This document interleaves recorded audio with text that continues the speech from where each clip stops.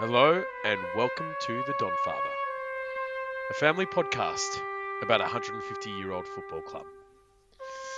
And tonight, it's a bit bittersweet as we have a discussion and a reflect upon the celebration that was the pre-game, and then of course continue discussing our meandering season and our poor performances. Who's with me tonight? Evening, it's me again, the number one 2IC in the business. I'm back. Not really got much more to add. I was hoping we'd go through a bit of a 150-year reflection, because there are some good memories in there, but not many from 2022, that's for sure. And I'm here also to reflect on the 150 years and the schmozzle that is the current day Essendon Football Club. So for those of you who are perhaps listening to this for the second time ever, that is Laura and Matt. Thank you. Yes. Of course, I don't know if you guys know this, but if you want to pump up your download numbers, get someone from a professional podcast onto the episode and get them to promote the pod, because our numbers have gone through the roof since Roberto Della Sasho joined us last week. Are you trying to say that Maddie and I are not good enough for our listeners? Maddie was on that episode. Is that what you're trying to say? Well, I'm just saying there might be some new listeners now that. Oh well, that's true. Welcome. Now that it's grown a little bit, so nice to have you here. I think that would be a fair comment, Nicholas, if you were, because Rob, he's the best in the business for a reason. He just he just goes about his business very well, doesn't he? So there's a reason why everyone's listening to him for the last 4 or 5 years, and certainly share his passion. But no, he's number one. Yeah, number one for real. You get the best. When you give the best, you get the best. You know what I mean? So that's exactly what happened. I do. And then we've got the Can you say that again? When you know what they say, Laura. When you give the best, you get the best. If you know what I'm saying. I don't think I do. Full of shit. But I feel like that's something that you're going to say to your future PE students. It's very footy coach speak. Like a cliche that doesn't really mean a huge amount, but sounds impressive. I'll give that to you. I've been watching a bit of UFC over the weekend. Maybe it's rubbing off. They're pretty cliche there. Look, it's a weird one doing it on a Monday. It's the Monday-itis. I don't normally do it on Monday. It's the Monday. It's really getting to my head. Monday-itis. It's been a public holiday. Happy days. I'm only working 3 days this week, off to Noosa on the weekend. What's not to love about life right now? Do you know who does not care about our Monday-itis or holidays to Noosa? Laura G highlights. Our two listeners. Our two listeners. So 150 years is a long time to be a football club. It is. It's a long time to wear the same jumper. It's really interesting, this 150-year celebration, because, I was like a bit skeptical on Friday going to the game. I was like, 150 years. Don't feel like there's a lot to celebrate and be proud of right now with the current, I won't say with the current playing group, but with the way our wins and losses are. But it was a pretty impressive display on Friday, right before the game, don't you think? Well, certainly, it's before my lifetime. We have been mediocre for the last 20 years, but no, there's certainly a reason why we have 16 premierships, and there's a lot of history that goes along with that. So, it had me inspired. I don't fully understand the power that is the Essendon Football Club because I haven't seen it. But nonetheless, when you see guys like Jimmy Hurd, who was out there, Lloydie Sheedy, an immortal of the football club now, immortal status. That's pretty impressive. So very the Danahers, the Watsons. I don't think they could have done that pre-game any better. I agree with you. I thought it was amazing. Going into that game, we were on the train. We're driving in, and we were a bit whatever. We should have stayed home. It's pretty cold. It's pretty wet. We're just going to have another shitty performance. And then that that pre-game came on, and I was revved up. I was ready to go. That got me up and about as well. I thought, and just the way that they rolled them all out, and there was a little bit of like, is Hurdy going to be there? Is he not going to be there? Where's Hurdy? And So then literally, just as I said to you and Nikki, oh, do you think James Hird will be here? And you're both like, nah, no way is James Hird going to be here. This big flash of light, the smoke, and the Messiah himself comes out of the through. smoke. He enters like Thor in Infinity War. He just jumps into Wakanda and he's like, I'm here. Just let me I've put the actually boots got on. Let's tingles go. as we talk about it now. Like I've got tingles. Had a little tear in my eye as well. I was so happy to see Hurdy there, back from footy exile, and get the rousing reception that a champion of the Essendon Football Club deserved. It was pretty incredible. And even the narration, I'm not sure. I know he's a rapper, right? What was his Mm. name? Senator Senator Briggs. Senator Briggs. Jeez, he did a great job with the narration and the He did. voiceover He did a really good job. as the MC. I was really, really pleased with him. And it was good to get someone that wasn't An old white guy. an old white man. You know, not to get the same old like ground announcer out. To actually Craig get Willis, Hamish McLaughlin. I mean, they're And- good at what they do, but it was good to have something different. he just gave you a bit. It was just a bit cooler. It was just a bit better. I didn't realize the color of skin had anything to do with it. No. You're That's not racist. what we're saying. We're saying that like, yeah. he's- We're saying it was good to have something No, different. I know. someone know. contemporary, someone younger, someone Yeah, like. yeah. No, he was Yeah. good. I did appreciate him as well. So, but I'd ask you this: is your top five? I mean, I can only go off the last 20 years. Top five Essendon games you've seen or been at in the last 20 years. Well, maybe in your careers as Essendon fans. Top games. five that we've watched. You've been at or seen, yeah. The one where James Hird went and hugged that supporter when they were down by however many, and James Hird came along and kicked the winning goal. That was pretty. It's pretty incredible.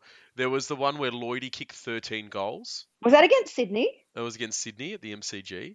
The one where against West Coast in Perth, where Scotty Lucas and Matthew Lloyd kicked a million goals between them in the last quarter, and they came back and won.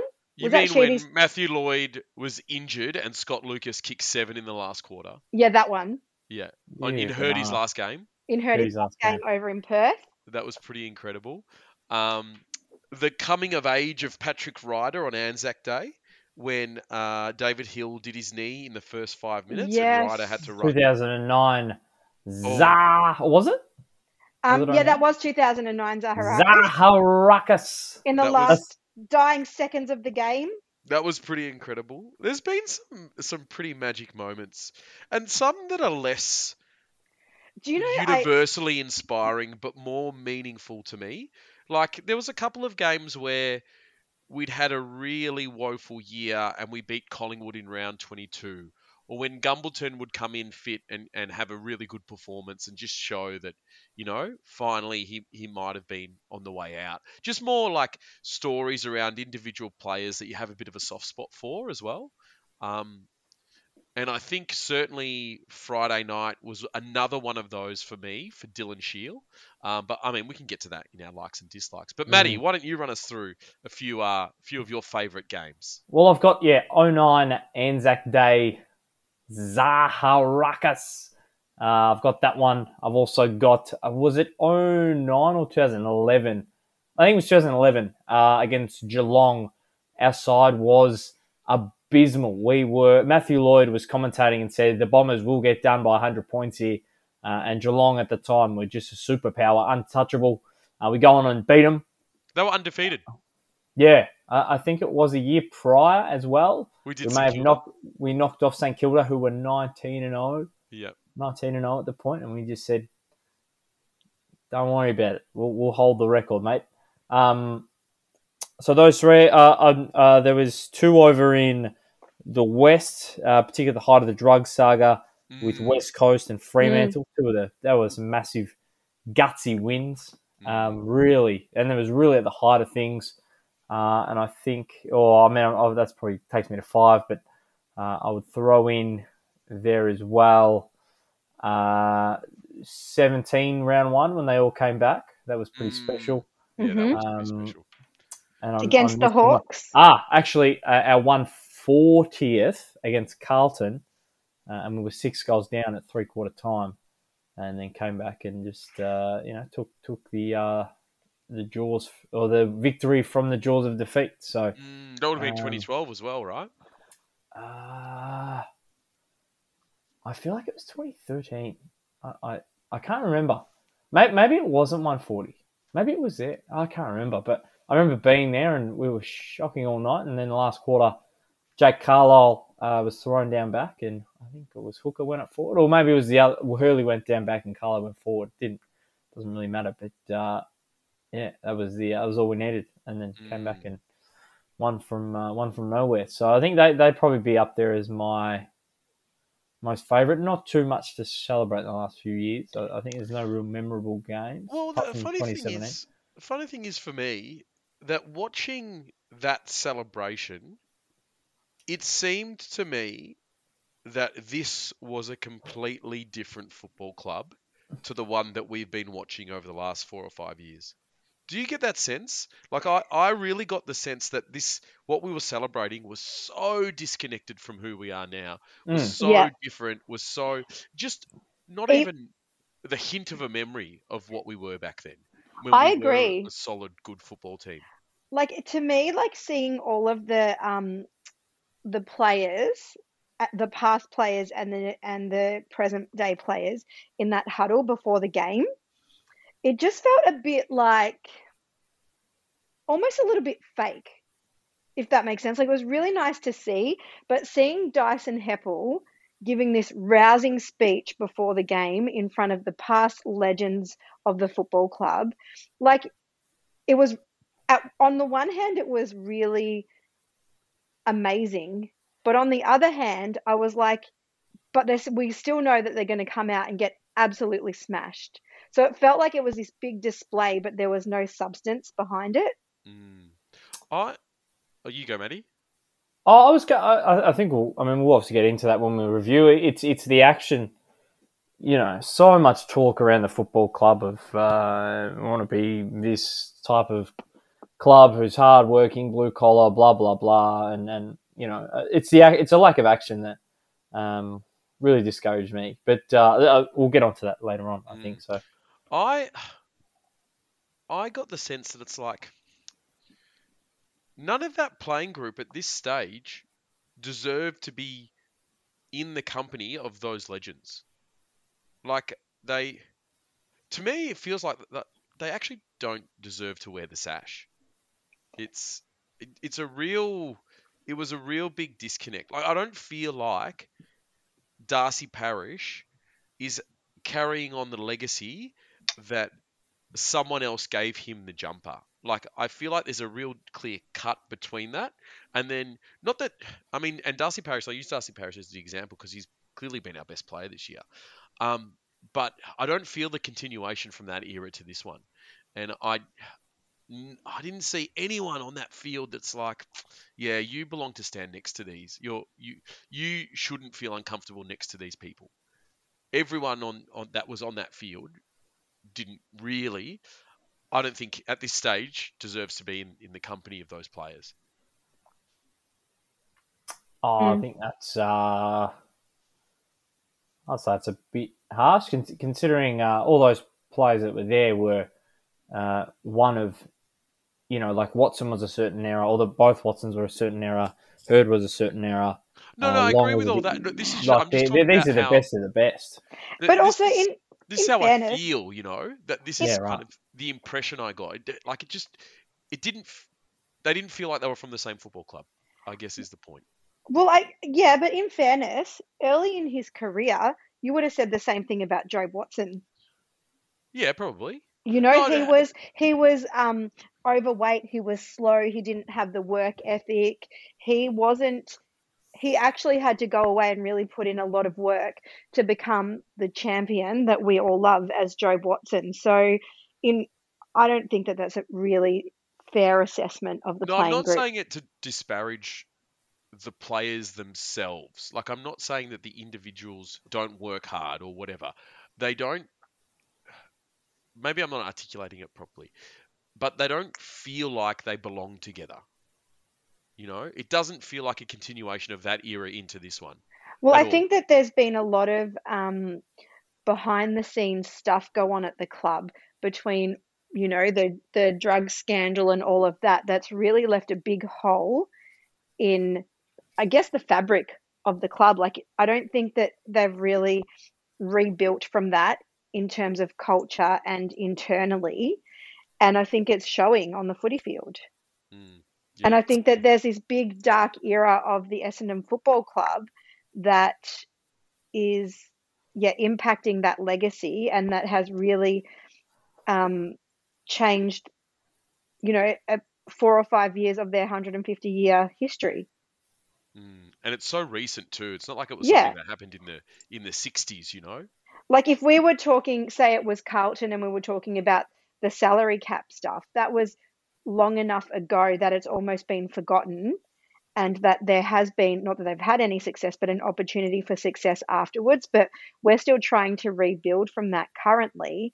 And so it does feel like there's a big disconnect between that group of players and what it meant to follow Essendon when they were wearing the jumper versus what we're seeing now and what we've seen over the last 4 or 5 years. Mm, mm, I'd have to. I think our problems mostly lie on a football sense, and not necessarily it's actually deep within the club and the four walls. I think the clubs are better. I think there's a footballing, the actual on-field strategy, skill level thing that's falling down, and we as fans just dramatise that and say we haven't moved on. I don't buy that argument. I think we weren't saying this 12 months ago, so. And I think it's quite funny because it was such a microcosm of the Essendon Football Club of the last few years, in that everything they do off field they've been getting right, and yet everything on field is just a schmozzle. Like sponsorships, profits, all that, expansion, all that sort of stuff they've been doing such a good job of, and they just have not got on field stuff right. Yeah, well, this is probably going past the topic of discussion for this this segment. But from what I did encounter some inside word. Well, why don't we hang on? Let's there stop was a you bit there. of a okay. Let's stop you there. Let's stop you there. Let's take a little bit of a break, and then when we come back, we can actually dissect the game, and we can talk about your inside word, etc., etc. And I guess that's why they call it the blues. Time on my hands, good time spent with you, laughing like children, living like lovers, rolling like thunder under the covers. So, the pre-game done. Now on to the main event, the actual game of football itself. We can run through our likes, we can run through our dislikes, but Maddie, before the break, you're gonna lead us down a little garden path about something that's going on the field. Oh, it's not so much on the field, but I believe there is. And look, this could very much have changed. I don't know,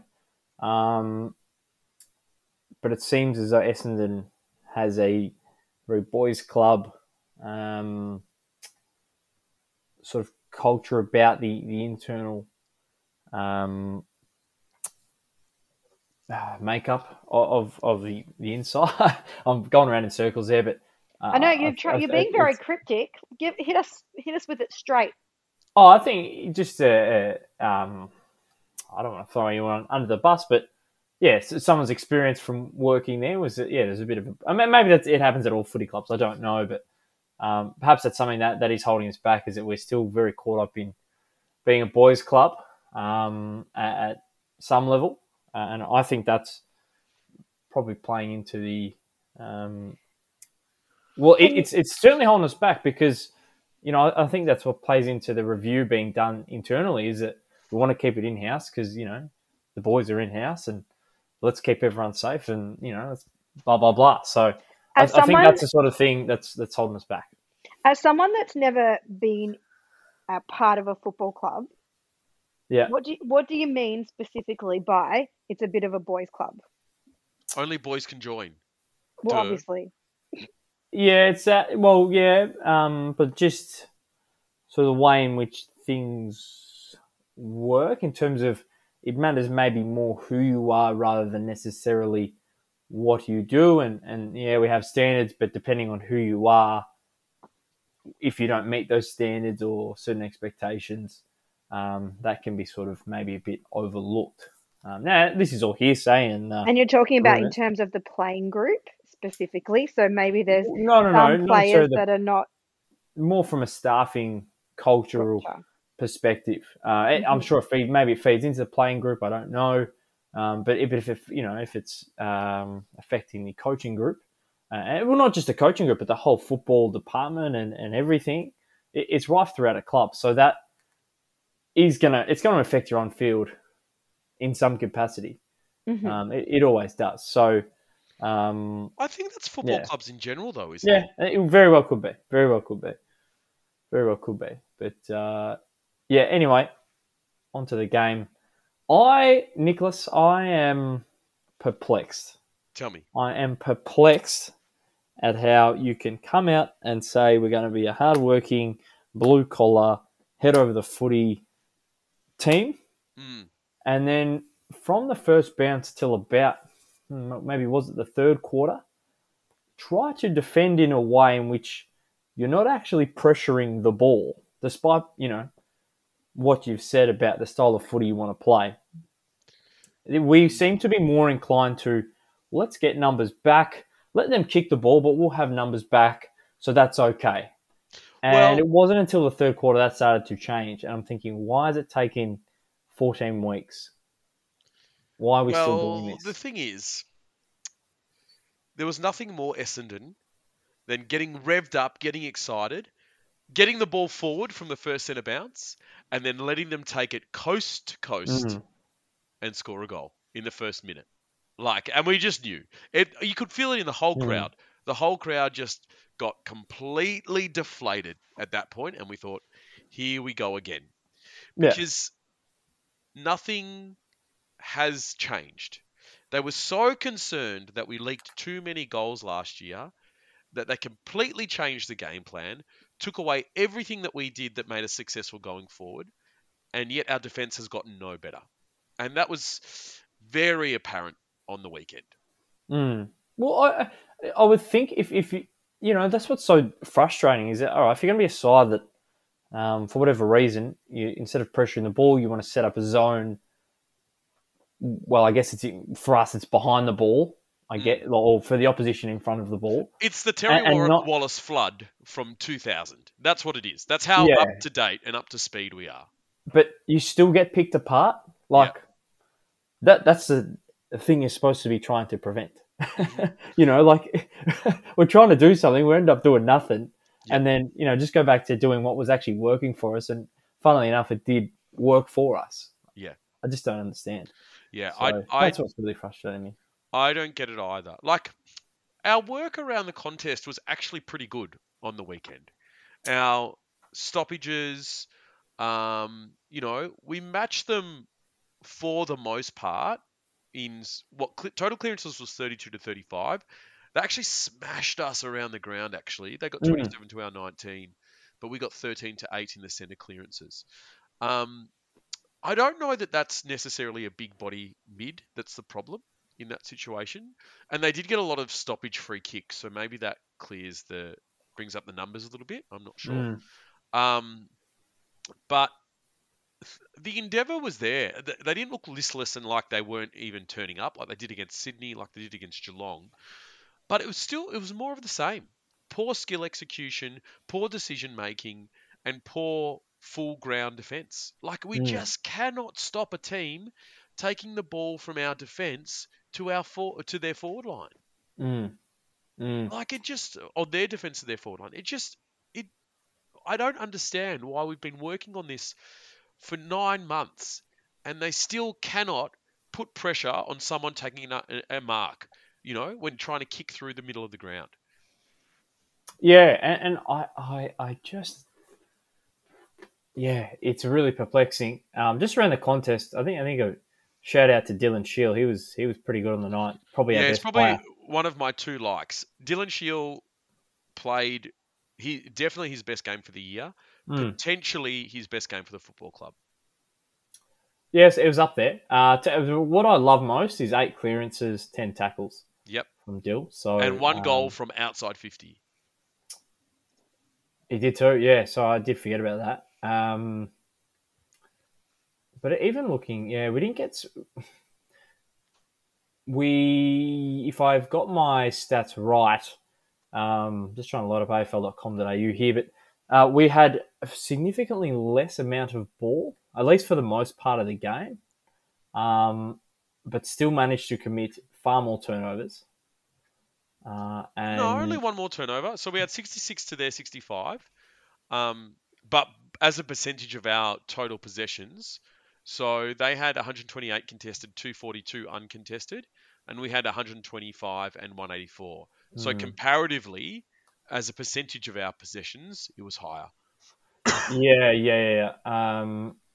It may have been, maybe it just got inflated at a certain point, but I remember looking. It came up on the score on the scoreboard there, and we were significantly ahead in clangers, but significantly behind on possessions. So maybe it got evened up as the game. Yeah, look at uncontested possessions, about a 60 differential there. Yeah. And we're even on turnovers. So maybe they committed a few at the end or whenever it was. Yeah, it's interesting because it's really concerning.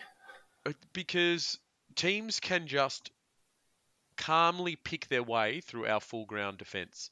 And I just don't understand what we are trying to do on defence to stop that. And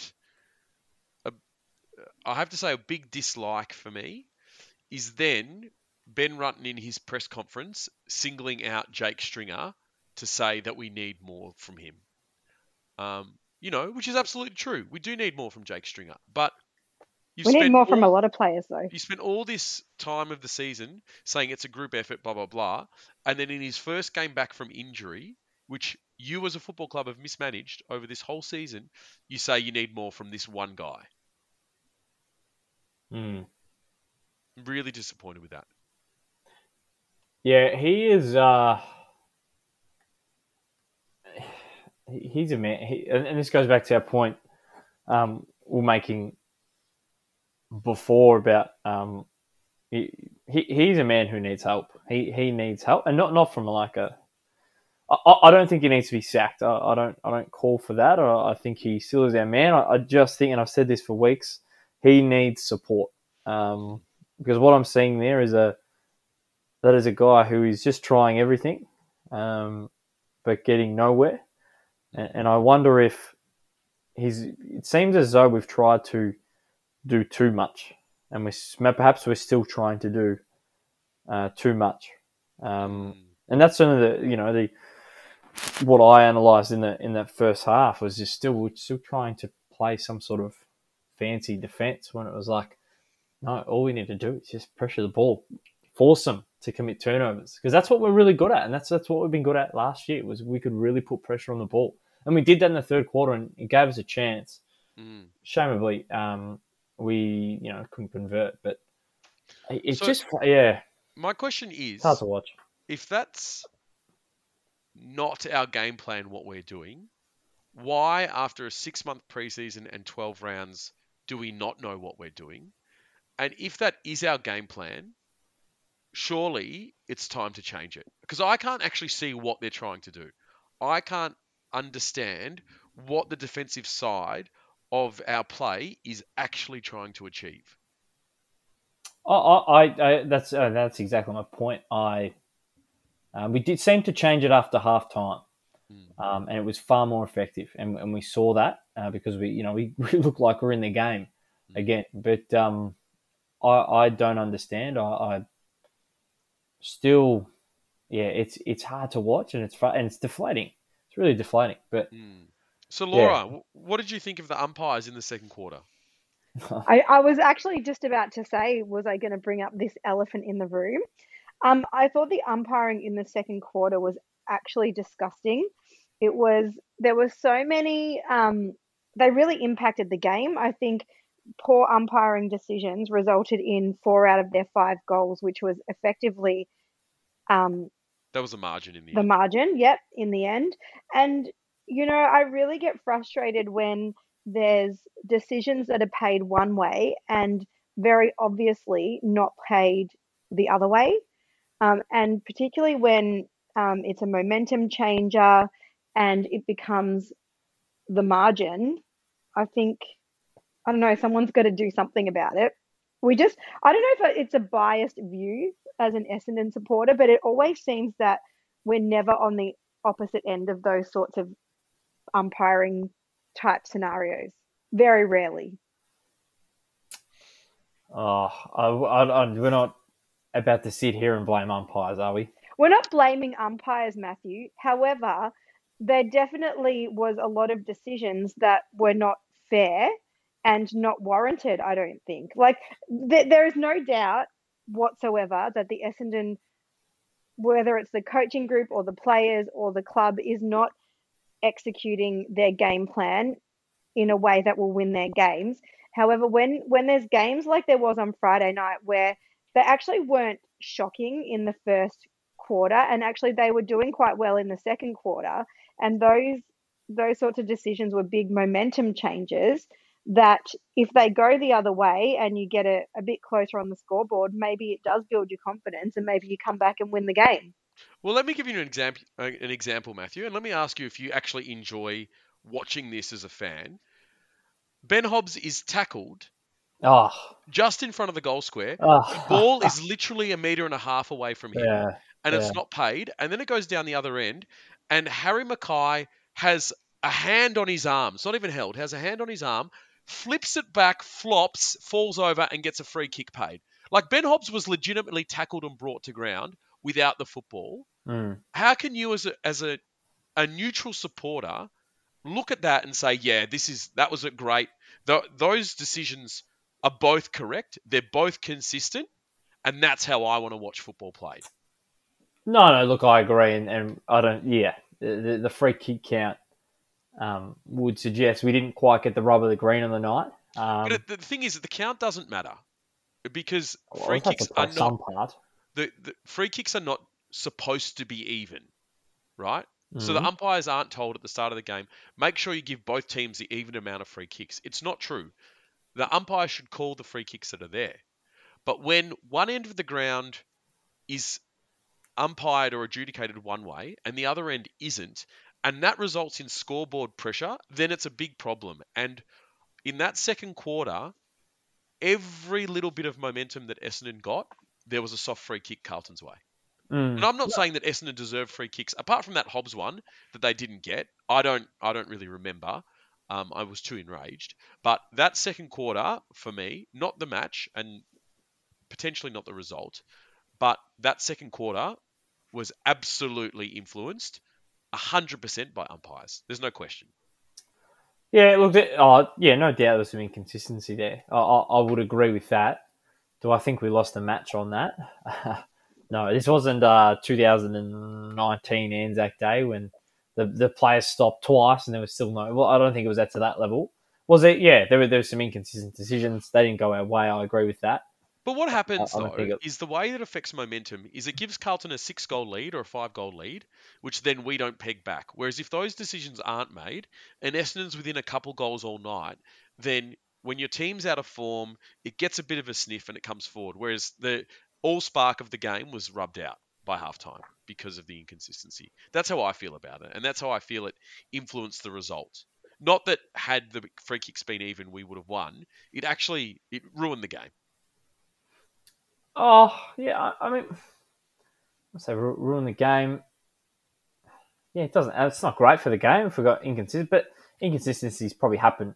8 times a week, 9 times a week, however many games are being played. So, we were, uncontested possessions. We're down 60 We let We them don't take spread it hard enough. 30. They took 33 more marks than we did, plus 6. They took 13 marks inside 50. We were lucky to have 14 contested marks. You can't rely on them. We still got up, 19 scoring shots to their 20. So if you can be more accurate, and I think truth be told, we didn't take our chances. No, And but they probably let a few. we don't generate good scoring shots with the way that we move the ball. All our scoring shots are 40 to 50 meters, whereas Carlton's were much deeper. They were sort of 30 to 40 meters, 20 to 40 meters. Yeah, but I'm saying that's more of a problem to me than a couple of umpiring decisions. Yeah, they were Agreed. costly, but look, they don't help. But sometimes they do go our way, and we probably don't acknowledge them because they've gone our way, and great. They do when sometimes. No, they definitely do sometimes go our way. Like I've watched a game where I'm like, oh, that should have been a free, but more often than not, they don't. I think there's a bias there. No, especially in a way that it has such influence on the game. I think there may be a bias at play there. That's just my opinion. But I disagree with your opinion. As Essendon supporters, we've been watching a very mediocre football club for a very long time. And so you feel powerless as a football club and you think, oh, the umpiring's against us. That's the reason we lost, rather than we're just pretty shit. Yeah, I don't. It's not the reason we lost, but I think the reason why it hits hard for us is because in a game where we're like, oh, we could be a chance, which we haven't experienced often in the last couple of years, it then feels like it has a bigger impact. So cool. So let's talk about a couple of positives. Probably the youngest team on the park this round once again. I was really happy with Harry Jones. Yeah, he had a good game. He's going to be a player, isn't he? Yeah, I get the sense that he's going to be a good player. I like the way that he moves. I like the way that he takes his chances. I like the way that he attacks the ball. So really happy with that. Peter Wright, the third game in a row where he... No, I think it's at least number 4. Yeah. I think it's number 4. He's had some really... He's not done a lot, has he, in the last 3 or 4 weeks? You're only as good as what's up the field as a forward, though. I think that's true for Peter Wright more so than any other.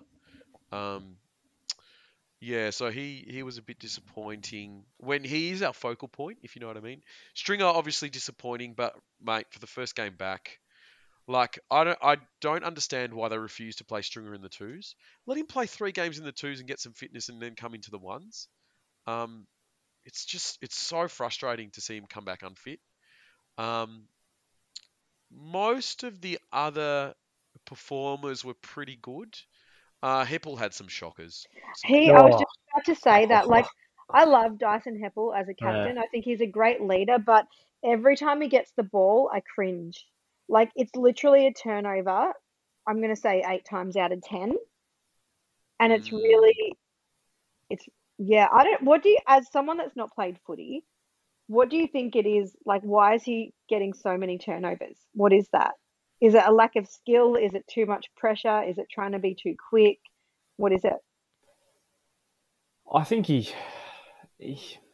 who Dyson is, right? He's a very, he's willing to be bold and he's willing to take a risk. And, he'd agree that, you need to take risks in order to have success, right?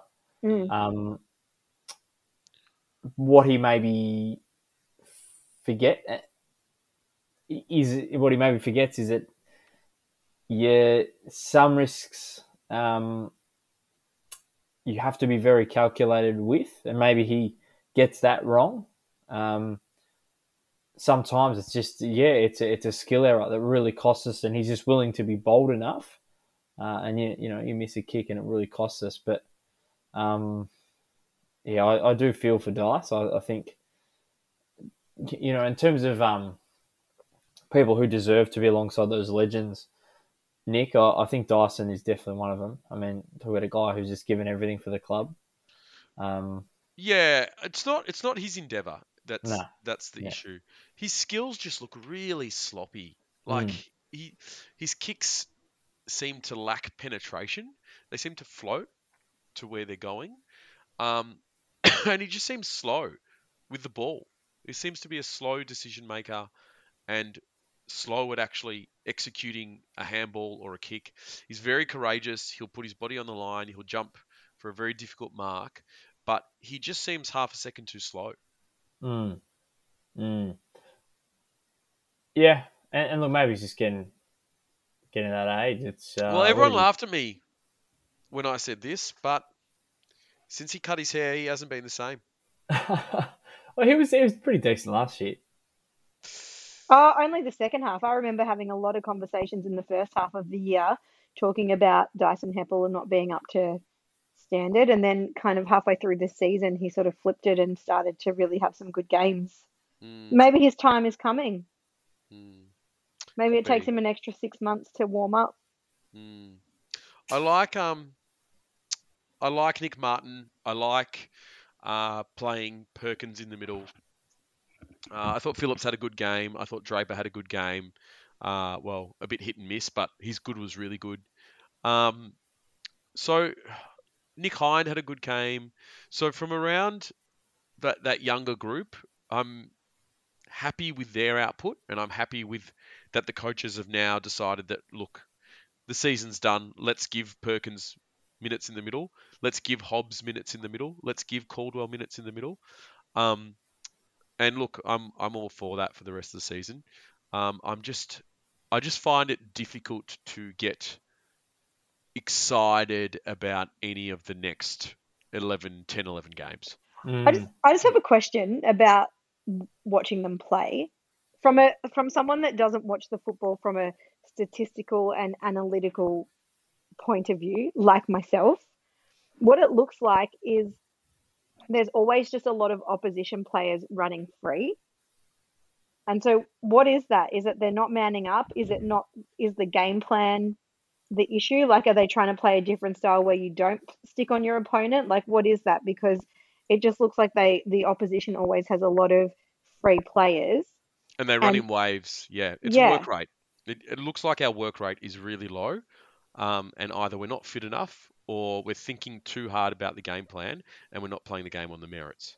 because they also just look very stagnant. Like, Hmm. there's just no movement and they always just look like they're standing still, whereas the opposition is always just running and running and moving. And yeah, it looks like Essendon is just always standing still. Even when Essendon is in possession of the ball, they're not They don't have moving. anything forward of the ball. Yeah.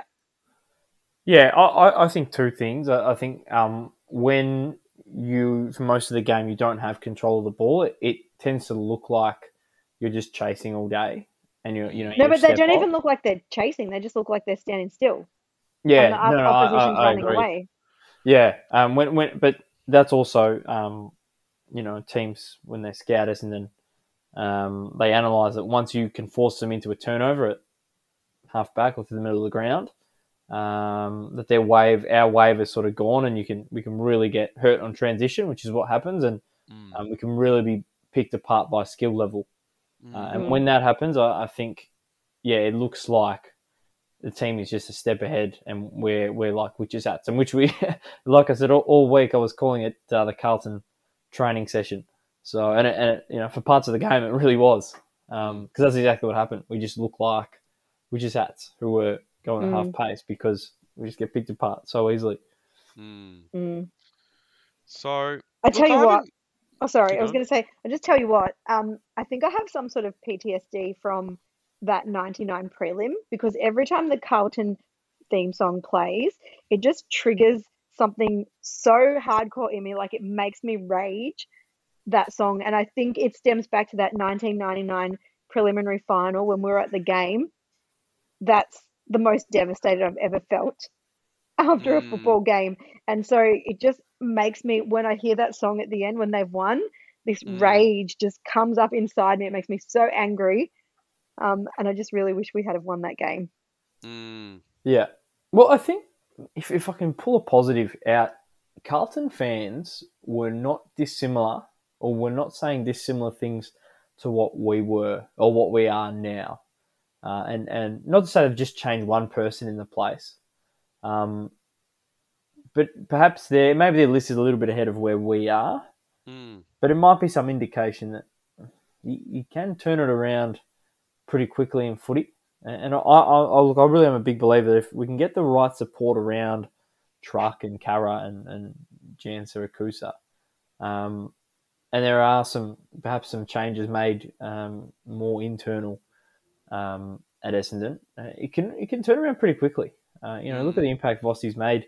I don't think we'll have a new head coach, but just some personnel changes, some new voices somewhere, something to really shake up the club a bit, which is I think what happened to Carlton over the off season. It can change pretty quickly, and now they're top 4, 5, 5th or something. So if that's a positive take out of the game, I'll take it. That Carlton are good, and it's that Carlton have gone past us at a rate of knots. Well, it's saying that it doesn't necessarily have to be this way forever. That you can turn around pretty quickly, and that's exactly what Carlton have done. So it's certainly possible. That's what I'm trying to say.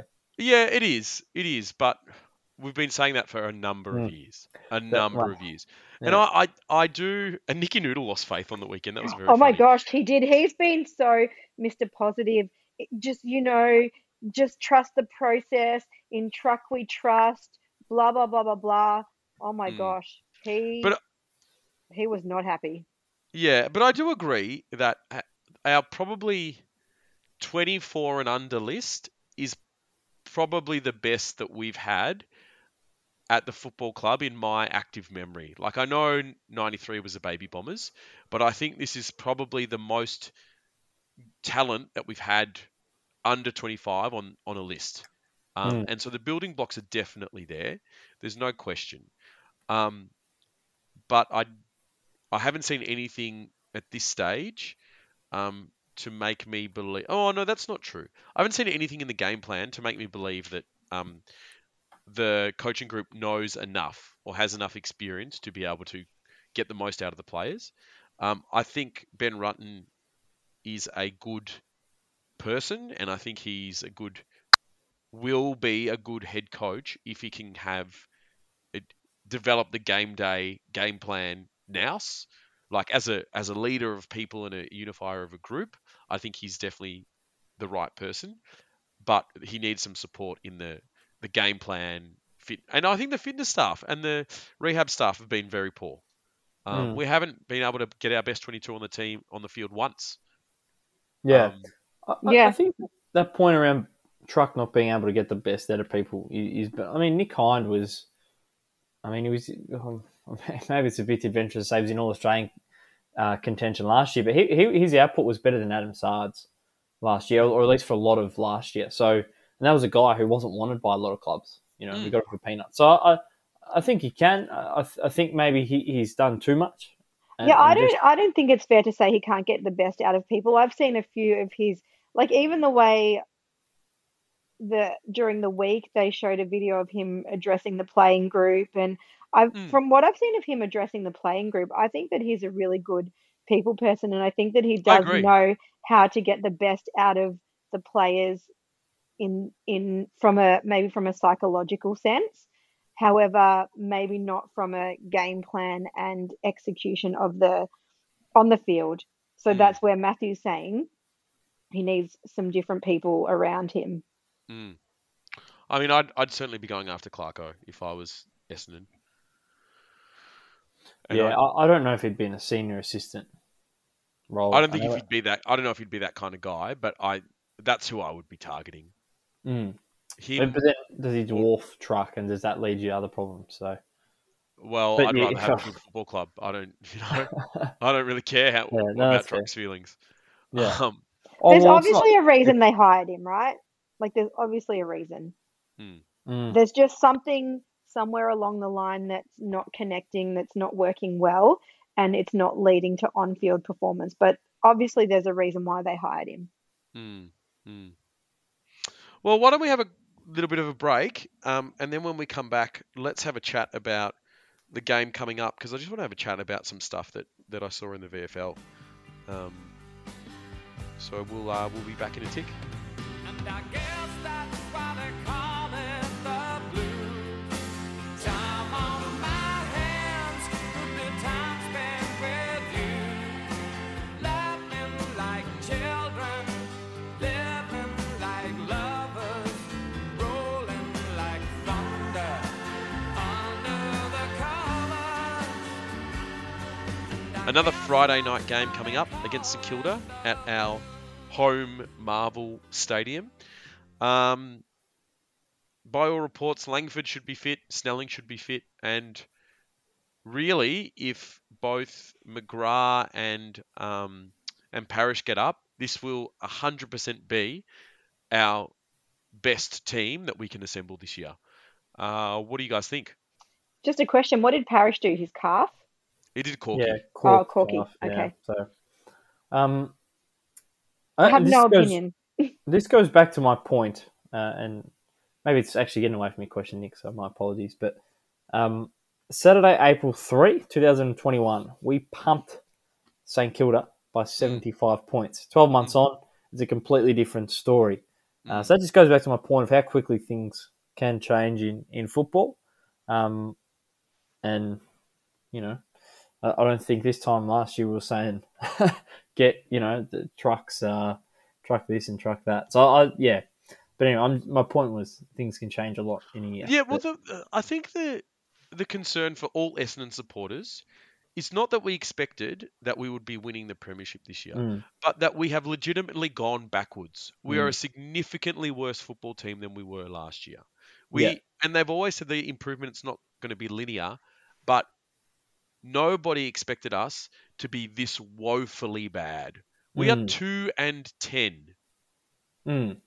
after the halfway point of the season. We've played 12 teams and only beaten 2. Yeah, but what I'm saying is, it doesn't take that, like, the evidence is You're there. saying, yeah, it can turn quickly. The evidence is what there you're that, saying. yeah, it can turn quickly, and sometimes it can also be about just doing, from a strategy perspective and everything, however complicated they make the game, which just seems to have made it just way more complicated than it has to be. And just how quickly things might be able to change over an off season. So, yeah, but the point was maybe it is doom and gloom for this season, but things can turn quickly. But I'll have to go back. What was your question again? So we should have Snelling, best team on the park. Langford, Stewart, and who else was on our injury list? McGrath. McGrath, all available. Add to that Stringer and everyone that played on the weekend, plus the 2 draftees if they're going to come into the game. So we should have legitimately our best 22 available. Yeah, they won't be fully fit. I thought they were saying Langford would play in the VFL this week if he was fit. How about, was it the Italian stallion, D'Ambrosio, in the VFL? He had about 30 touches. Yeah, 32. So who knows? Maybe he's someone to inject into the side. And I believe Menzies kicked a couple as well. So there's one thing Dodoro's done well of late times. It's mid-year recruits with, what do we got? Snelling, Durham. It looks like he's picked up another 2 Jets. So yeah, I think he's drafted really well. Yeah. The big one I want to talk about is James Stewart, played forward in the VFL. This is just bizarre. You take the guy that you traded for as a key forward, 200 centimetre key forward, and you play him in the forward line, and he kicks goals. Who would have thought? Just Who would ridiculous. have actually thought? Oh, mind you, he's probably playing on a much lesser VFL opponent. But I actually didn't mind the move. Like I said, this time last year, we weren't questioning the move of Jimmy Stewart down back.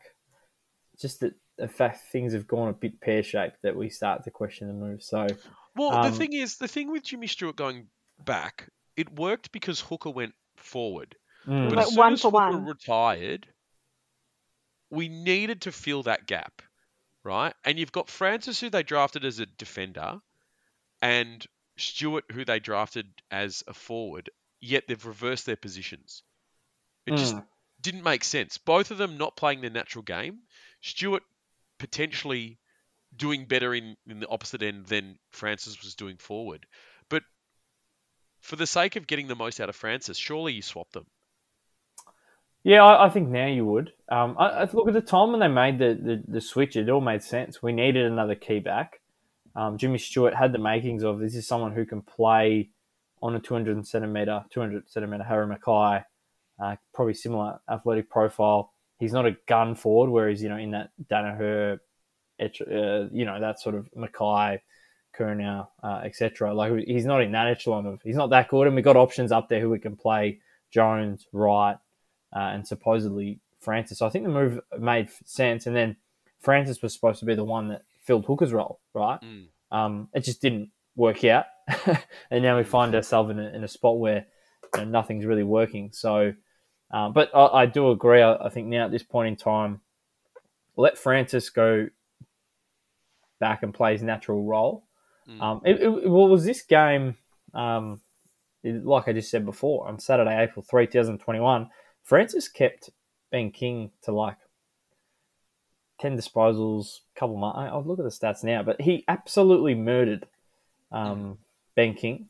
And, we were very quick to forget that he was capable of that. So, and at the time as well, when he went forward, Ridley was on fire, Laverto was on fire, Jimmy Stewart was up on it. There really wasn't a spot for him down back, and that's what it looked like over pre-season. And now we're at a point where it doesn't seem like it's worthwhile pursuing that and, let him play. So I tend to agree with you. Well, and the reality is that we've got Zach Reed who's fit, and they're going to play him as a 200 centimeter fullback, and they're going to develop him and regardless of what happens, they're just going to play him in that position. So you might as well throw Jimmy Stewart forward, right? Yep. Well, yeah. So I pulled up Francis' stats this time last year: 20 disposals, 10 marks, 4 tackles.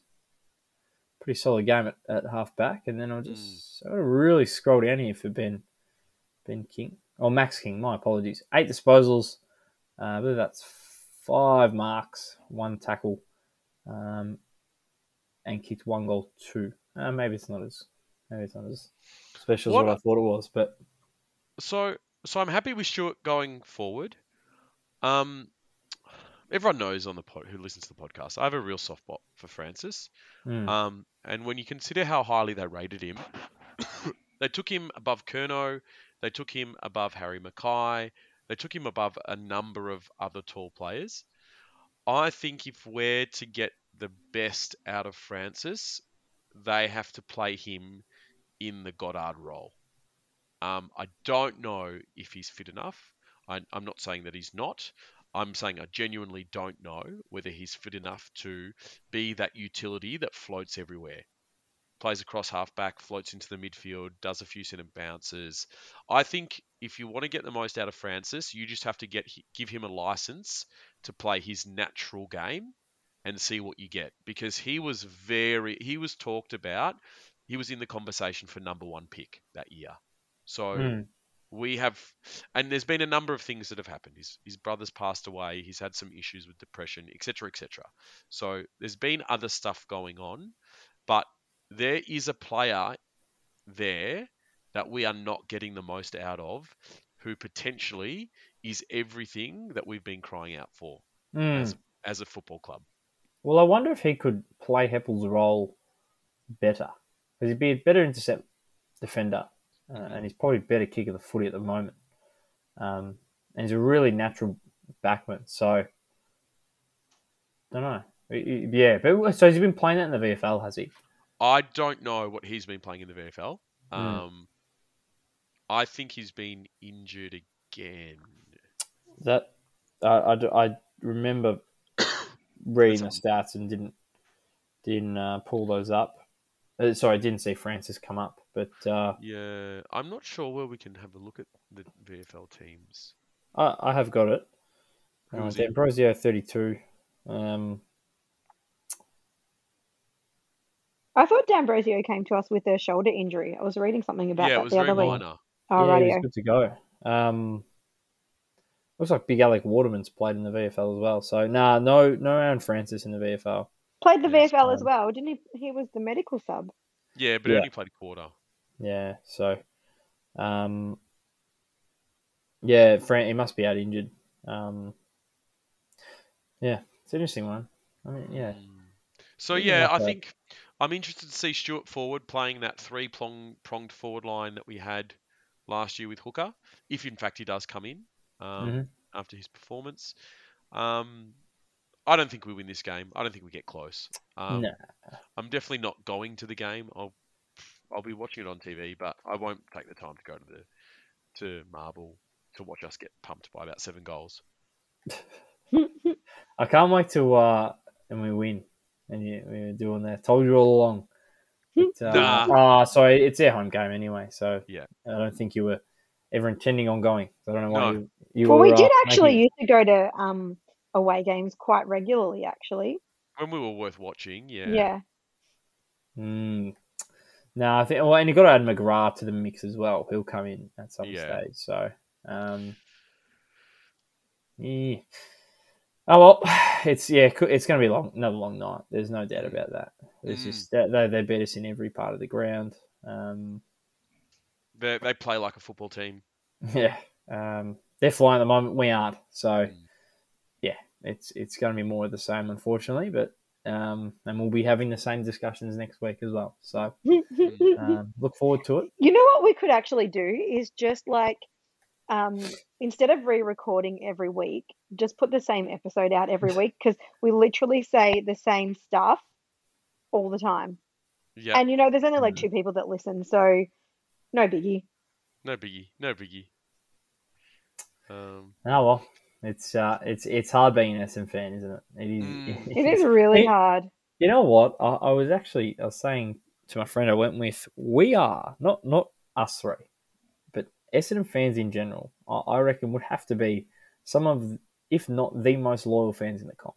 You think about what we've been through over the last 10 years. Melbourne fans don't turn up anymore, and they've lost a couple. Melbourne just lost a couple games, a little bit cold. There's a whole lot going on at Melbourne. Been through apparently the most controversial sporting dilemma in the history of Australian sport with our team. We haven't won a final in 20 years. We haven't been good in 20 years, but we still turn out in 80,000. Is it 80,000 plus members? It is. We're still having. Was it an Essendon home game this year at the Anzac? Yeah, no, it wasn't. Yeah, it was. Yeah, it would have because 20. Yeah. We're still turning up. There's 90,000 at the MC. Mind you, half of them are Collingwood, but still we are. Well, there were still 65,000 there on Friday night. We still show up. Mm. And I don't know if it says that we're loyal or if we are just Dumb. stupid. probably a bit of both. But there wouldn't be many other football clubs who could go as poorly as we are and still have fans turn out like that. I mean, and think, and again, on top of what we actually went through that drug dilemma and came out as stronger football. Like, we had more members, we had more support. Yeah, that's true. And I think It's time to start repaying that support though, and that loyalty. Like, it's on the club now to start giving us some results. I don't disagree with you, and I would resound Lloydie on the Sunday Footy Show the other week to bring in outsiders for this review. Put Lloydie on the board. Exactly what we need, another Essendon person. I was actually saying on Friday night, I was like, wouldn't it be the greatest if like Hurdy and Lloydie just like, under their suits and stuff, just like ripped them off and was like, don't worry, lads, I've got this, and just ran onto the field. Clark Kent style. Ran into a phone box on the field. On that note, I think we've gone well past the listeners' limit. We have. We absolutely have. Thanks for joining me, team. We'll be back next week. That's Awesome. good. Follow us. Follow us on Listen socials. on whatever, in the words of the great man Rob Dallasacho, listen on whatever platform you're currently listening on. Follow us Excellent. on Instagram, the Don Father Pod, and Do we have a Twitter? I don't think so. Just the No, just Instagram. Instagram. I wonder what Danella will come out this week on this week's app we discussed, because Oh, it's just sour. So we good discussed luck a to lot Danny this G. week. And sadness. Sadness. Yeah. Well, team, until next time, Go go Dons. Dons.